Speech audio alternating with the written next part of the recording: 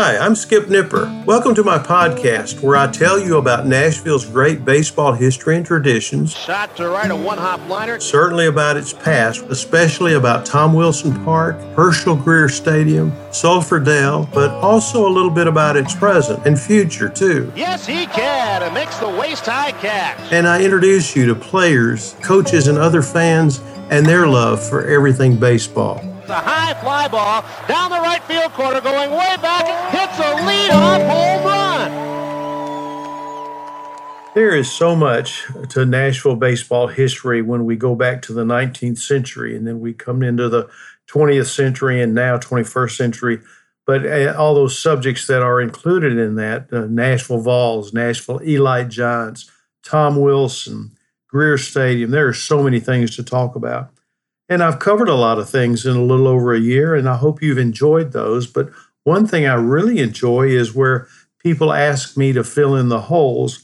And I was asked a few weeks ago about Vols Incorporated. That's VOLS, INC, period. No, that has nothing to do with the University of Tennessee.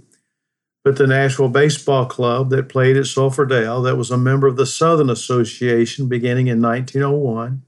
Until 1961, when the league actually went out of business, and the Vols and Sulphur Dell sat silent in 1962 until being resurrected as a South Atlantic League team in 1963. That didn't go well, and the team went out of business, and Sulphur Dell, for the most part, sat silent until it was demolished in 1969. But I kind of wanted to fill you in. I'm not going to go all the way back to Nashville Vols ownership in 1901. It wasn't even called Nashville Vols in 1901 when the club was formed and the Southern Association first went into business. It was simply Nashville Baseball Club until Grantland Rice, as a sports writer for the Tennessean, did a contest for the team name, and Nashville Volunteers, because the Sulphur Dell sat in the proximity of the state capitol, Volunteers was a great pick, and it was often and lovingly shortened to Vols. But I want to bring you forward up to October 1, 1926, because this is when the decision was made to turn the ballpark around, and so it became a new era, if you will. So let me start with October the 1st, 1926.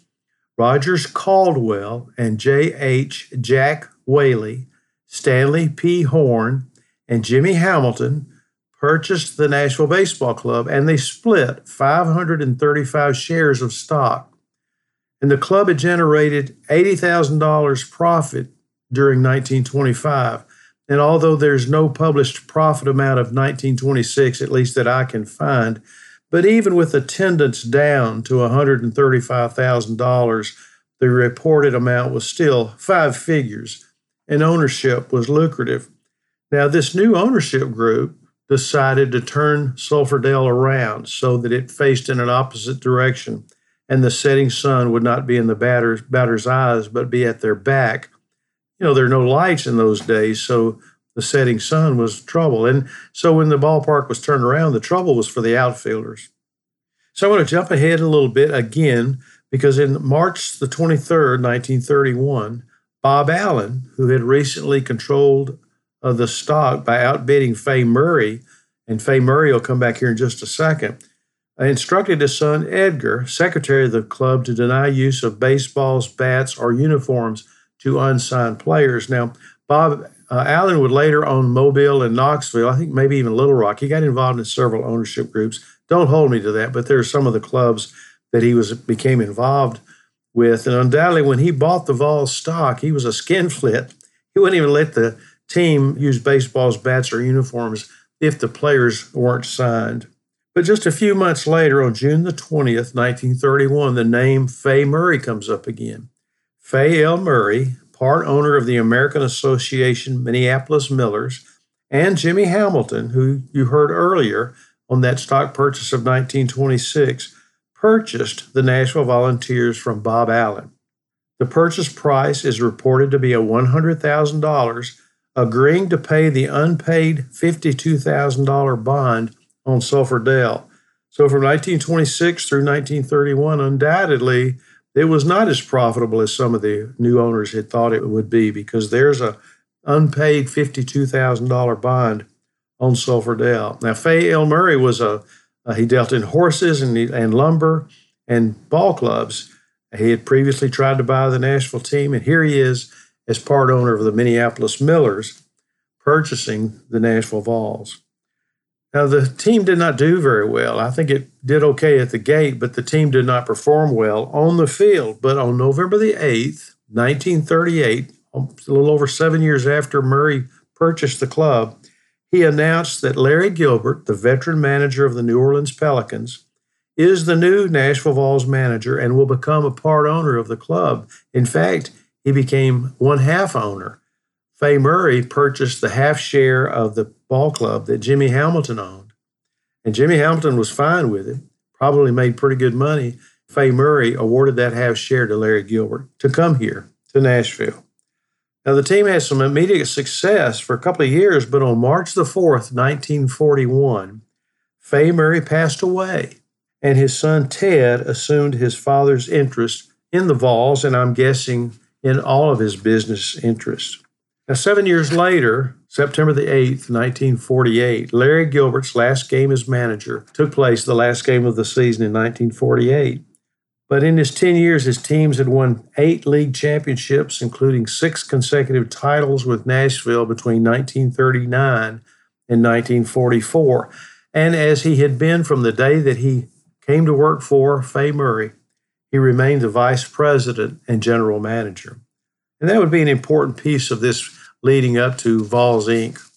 On April the 16th, 1951, Red O'Donnell, who was an entertainment writer for the Nashville Tennessean, wrote in his column, April the 16th, 1951, "Things I Hear," and it said John U. Wilson, Herschel Greer, Fred Hathcock, Vernon Williams, etc., scratching up moolah to buy Ted Murray's interest in the Nashville Vols. So there's some hint there that Ted Murray, Fay Murray's son, was interested in buying.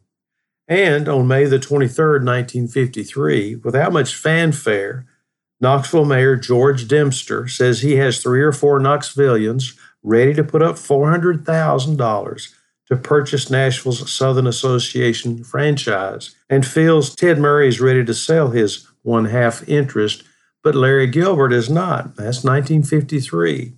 Almost 2 years later, January the 14th, 1955, Ted Murray, along with his business partner Larry Gilbert, signs an agreement to sell to a syndicate represented by Fred C. Rule, president of F.C. Rule Construction. And Gilbert places a price tag of $300,000 on the sale. Now, while that is important, is because in 2 years earlier, Larry Gilbert's not interested in selling it, and Mayor George Dempster of Knoxville says the price of the franchise is $400,000. Now it's down to $300,000.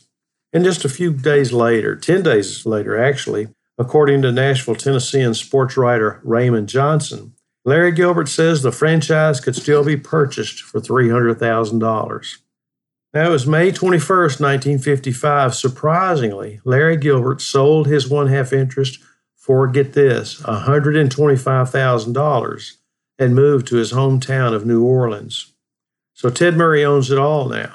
But Murray bought it for a lot less than half of what the price tag was just a few months earlier. And then 3 years later, the ball team has its ups and downs, especially with attendance. And Ted Murray does too, because on November the 1st, 1958, it is published that he says, and I quote, "I simply don't have the money to operate the club any longer." So there was some trepidation with Nashville sports people and also the fans that this ball club was going to go away. But to rescue the club, on January the 15th, 1959, after putting together a proposal to purchase the ball club from Ted Murray, the franchise was sold to a group of local business people, which included country musician Eddie Arnold and politician and Tennessee Secretary of State Joe C. Carr, and known as Vols Incorporated, or Vols Inc., President Herschel N. Greer, a name that you heard earlier, that there was some interest in him purchasing the club 8 years earlier by Red O'Donnell. The corporation sold $5 shares to 4,876 investors to keep the team in operation. Now, they sold certificates of stock. I have a couple. I remember my grandfather telling me about 2 or 3 $5 shares that he had that were just simply worthless. And it turns out later on they were not worthless because Herschel Greer and others kept the franchise alive for 3 more seasons. And then the Southern Association folded, and there was no professional baseball in Nashville in 1962. But the club was revived for 1 additional season in 1963 as a member of the South Atlantic League, but at the end of the season, the owners shut the team down. Now, that's Vols Incorporated that continued to own just until the franchise folded. But my point to the stock, after everything was determined there was not going to be any more professional baseball at Sulphurdale. The ballpark was actually torn down in 1969. Anybody who still had their stock certificate of $5 could turn it back into Vols Incorporated and get your money back at full value. And after a few years, Herschel Greer announced that there was still $42,000 in Vols Incorporated bank account. And I'm guessing that they distributed that to the board of directors. I don't know. Anyway, that's kind of the story leading up to Vols Inc., Vols Incorporated. And of course, for 15 years, there was no pro ball until Larry Gilbert and the Nashville Sounds resurrected professional baseball in Nashville at Herschel Greer Stadium in 1978. That's the story of Vols Inc. Hope you enjoyed it. I always like for people to contact me, let me know what they want to hear. If you have a subject, you can certainly write to me at 262downright@gmail.com. As always, thanks for listening.